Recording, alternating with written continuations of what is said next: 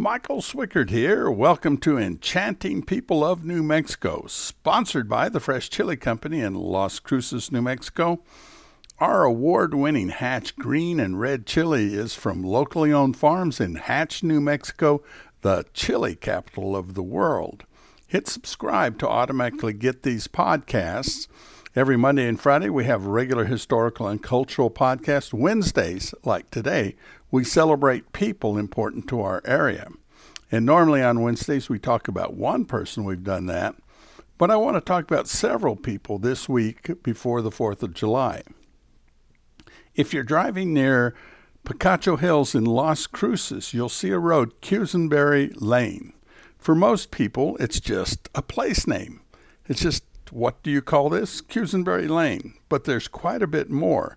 If you're on Madrid Avenue, east of Solano in Las Cruces, there's a Veterans of Foreign Wars post 3242 honoring Captain Joe Quesenberry, the first New Mexico Aggie to die in World War I. I'm also going to honor Joe's nephew. See, his brother George had a son, Second Lieutenant James Slaughter Quesenberry, who died in World War II in 1944 at age 28 in a crash of his B-25D, where he was the navigator bombardier. This Quesenberry family lost part of their heart in both World War I and World War II with these two deaths. James was born in Las Cruces in 1916, a few months after his uncle Joe Quesenberry joined the Army and went to war. Joe Quesenberry was born in Las Cruces in 1894 amid 4 boys and 2 girls in the Quesenberry family. He was a very popular student at the local college, known today as New Mexico State University. The stories about him show a born leader who was captain of the football team and a spirited member of the ROTC unit. The college then and now is a land-grant college, now land-grant university, which has a connection to the military. In 1898, the Las Cruces College received the designation land-grant college and was the New Mexico College of Agriculture and Mechanical Arts. In 1960, that name was changed to New Mexico State University. Well, land grant is focused quite a bit on agriculture, agricultural research, and education. One of the pillars of a land grant institution is the military training in their Reserve Officer Training Corps units.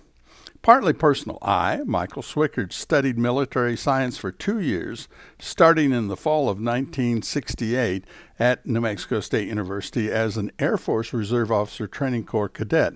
Frankly, I enjoyed it very much. My father was a combat photographer and a photography instructor for the Air Force from 1942. It was Army Air Corps then, to 1966 when it was the Air Force, at which time he retired with 25 years. Not that it matters. I have the distinction of having been born at Holloman Air Force Base, on base, planes taking off and landing. And I've lived on base several military bases. I was raised with the military all around me, and frankly, it was great growing up that way. So let's go back to Joe Quesenberry. In June 1917, then Captain Joe Quesenberry was on one of the first ships in a 14-ship convoy to France with General John Pershing.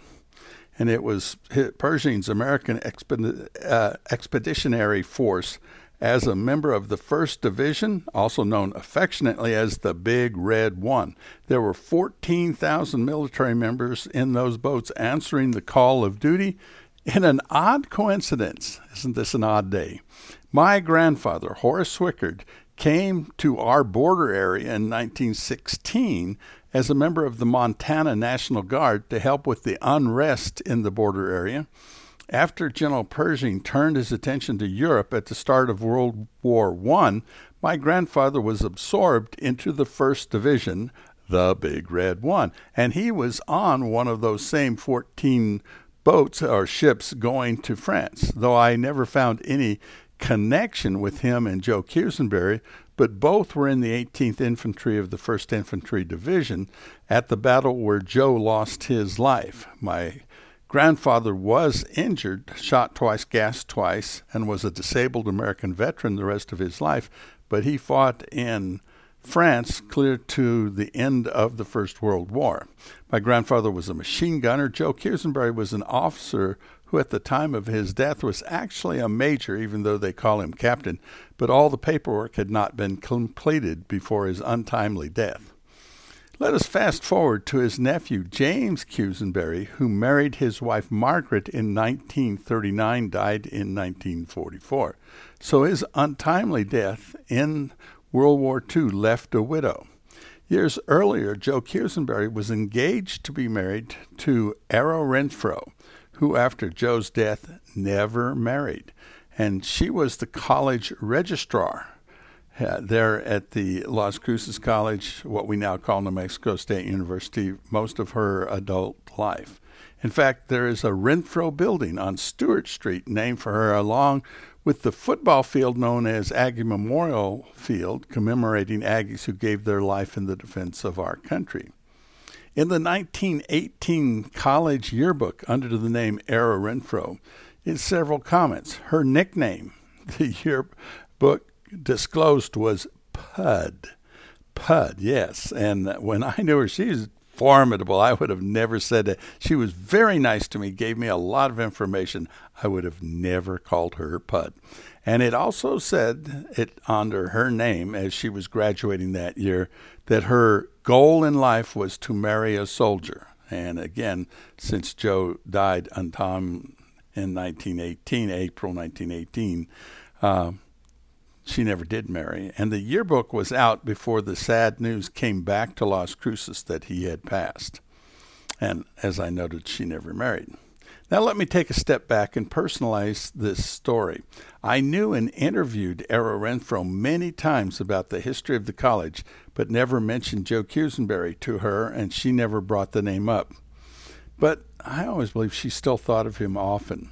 In the 1980s, she was sharp as a tack and very interesting. As an aside, she came from Carrizozo, New Mexico, that area.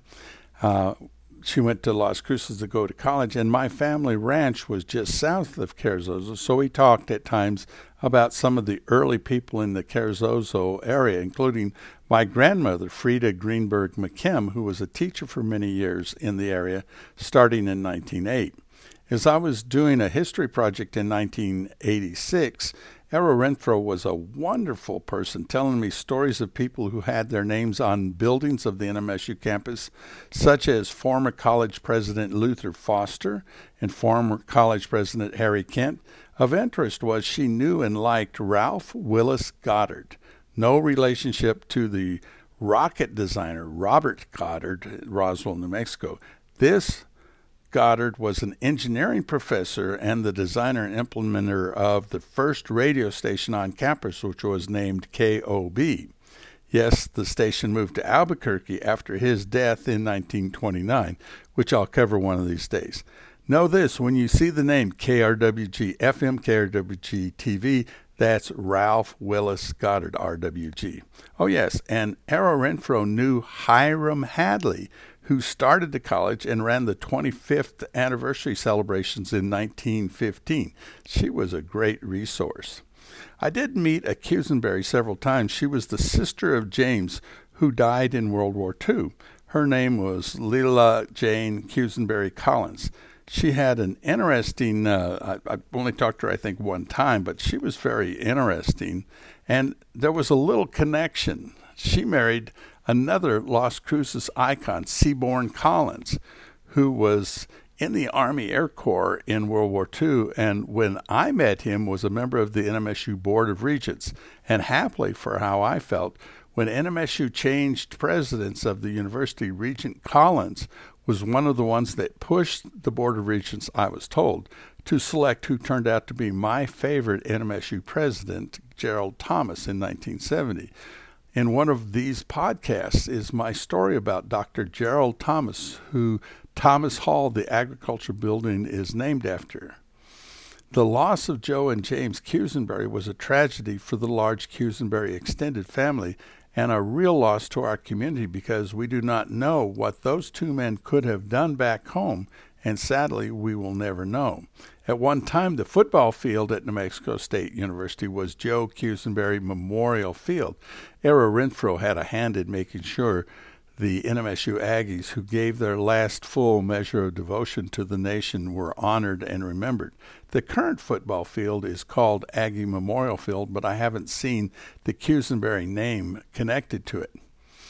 One time, at a football home game when I was a student, the announcer said the halftime would be a little longer because we had a special ceremony to honor NMSU President Gerald Thomas for his service in World War II as a torpedo bomber pilot. A young student started griping that he wanted the game to start the second half, and most of us, between clenched teeth, hissed at him that he should honor Thomas for his actions in the Second World War. The kid protested he wasn't alive at that time. He didn't owe Thomas any respect. I shook my head sadly and I wrote a scorching, and I don't normally write scorching, but I wrote a scorching editorial that week, since at the time I was a weekly columnist in the newspaper, that we must celebrate the ones who go to war for us, even if we're not alive at the time they do their things. We must recognize the sacrifice of military members, but also we need to recognize the sacrifice of family members. Whenever I'm somewhere and I see someone who is identified as a former member of the military, or just as great, if somebody is in uniform, I always step up and say, "Thank you for your service to our community." And I turn to the spouse and say, "Thank you for your service also."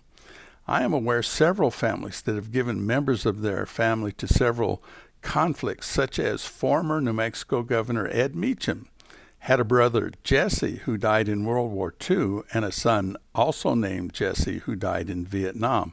The last full measure of devotion for a family was the loss of two loved ones. So when you drive in Las Cruces and you see a Quesenberry Lane, know that this is not just a place name. It's not just a name of somebody to put on a road so that you have a name on a road. Rather, it was not one but two people born in Las Cruces with many family members. Two men who served this nation years and years apart, and both who gave their lives in the defense of our country. They are part of a family of Quesenberry that gave so much for our freedom. My gratitude when I see the Quesenberry name overflows. On this 4th of July week and every day, I give thanks for them, thanks for what they gave to us. Now let me speak about something from our sponsor, the Fresh Chili Company in Las Cruces, New Mexico, who sponsors these podcasts. Soon in the next month, there's going to be the 2023 Big Jim Hatch Green Chili available in a jar, and I am definitely looking forward to that. It is a special reserve release of the Hatch Green Chili Varietal Big Jim, and it's in a 16-ounce jar. Varietal means that this product will only be made with Big Jim chili, which is sweet and has a medium heat level and is just right for me. Big Jim is very popular in New Mexico restaurants and homes. The harvest of the Big Jim crop is anticipated about the middle of August, though I think they're pulling a few pods right now, with the first product available in the jars just a week or two later. Customers can pre-order this product now at Fresh Chili Company with their website, freshchilico.com. This is Enchanting People of New Mexico. These podcasts are sponsored by the Fresh Chili Company. Hit subscribe to automatically get them. Thank you for your time today. I really appreciate you being there and caring about these things. We will always have lots of news and stories about New Mexico for you on these podcasts. If you have something you would like me to talk about in a future podcast, especially if you have someone you would like me to talk about in a future podcast, you can write to me at michael@freshchilico.com. That's michael@freshchilico.com. I would be glad to talk about whatever history you're interested in or people. Have a great day, and yes, eat plenty of good Hatch Valley chili. Like I always say, some chili's good, more is better. Bye for now.